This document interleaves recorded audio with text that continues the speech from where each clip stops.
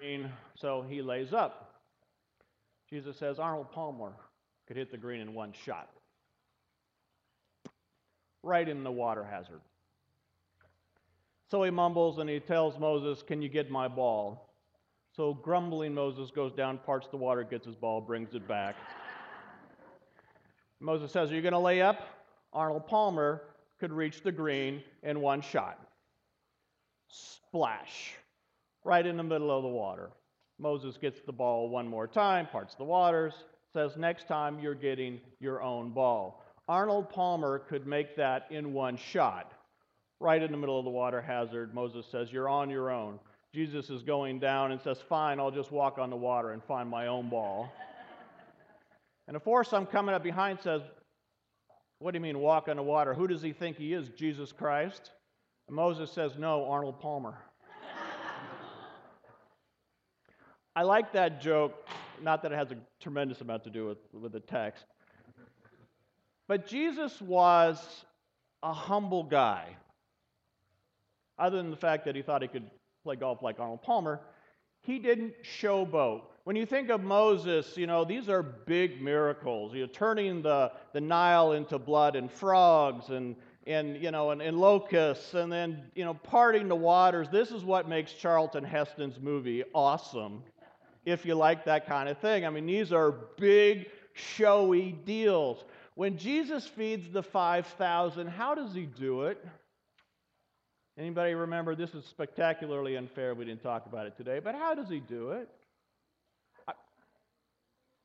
He says, okay, there's a couple fish and some loaves, and he says, put them on a table. Let everyone look while I multiply these. No, he doesn't do that.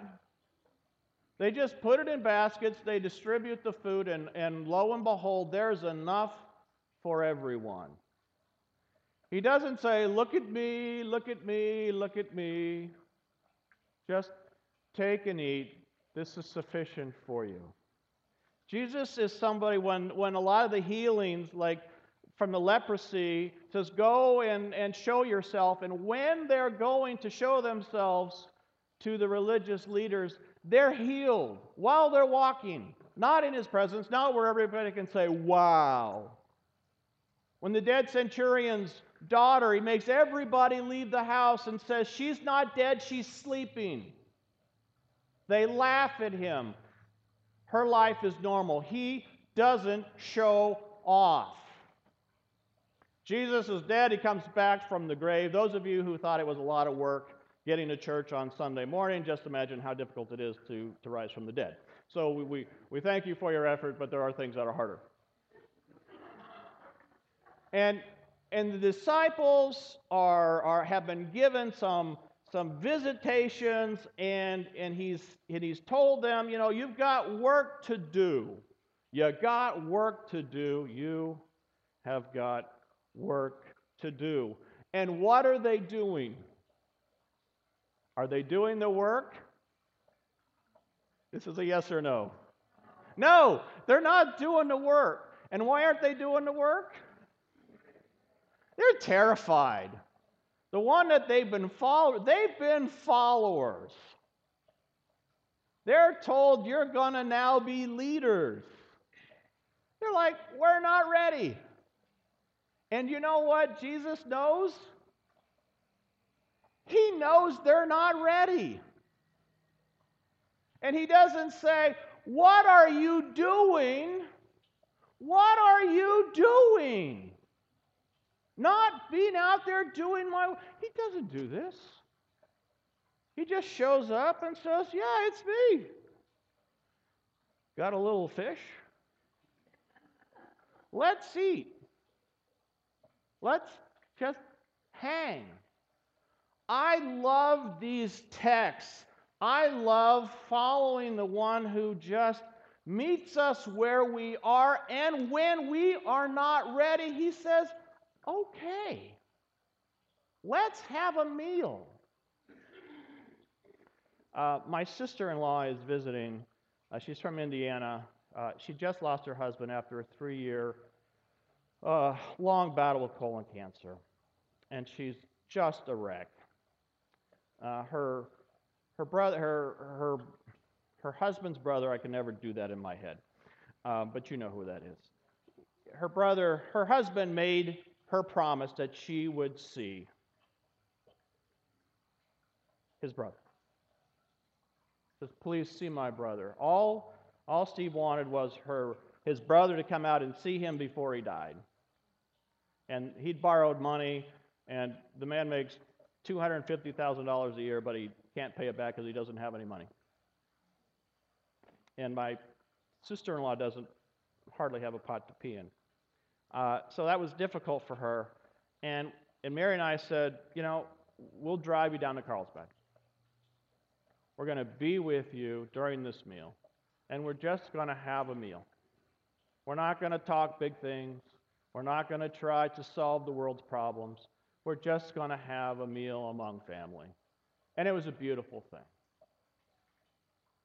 The brother-in-law is not ready. He's not ready to go where he needs to go. And that's okay for right now. We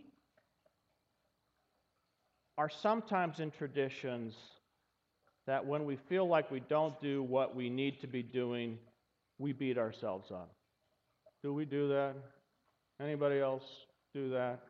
I am really, really good. I've got a whole set of hair shirts that I go home and change into. Actually, I don't. But the story of Jesus is the story of saying, you're not ready.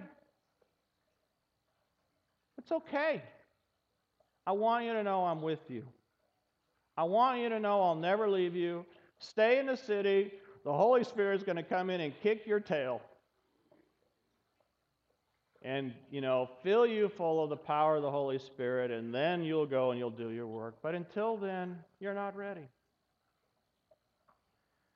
God's grace is so amazing. Some of you are in situations where you have been made ready and now you're working. And God bless you, keep working. But some of you have just been through things where you're just needing a little time. And God says that's okay. That's okay. When we're not ready, God is gracious. As we prepare to take communion today, let communion not be something that in any way makes you feel guilty, please. That makes you think, if I take the Lord's Supper, it means I must do this or I'm a bad person. Please know that taking the Lord's Supper is an opportunity to be in the presence of the one who loves us unconditionally, and when we're ready, gives us the strength to do what we need to do. If we can do that as a people, we will follow the one who thinks he should be able to play golf like Arnold Palmer. Sorry. Let us follow the one who is filled with grace and mercy and who says, peace, wholeness, love, shalom be with you. Amen.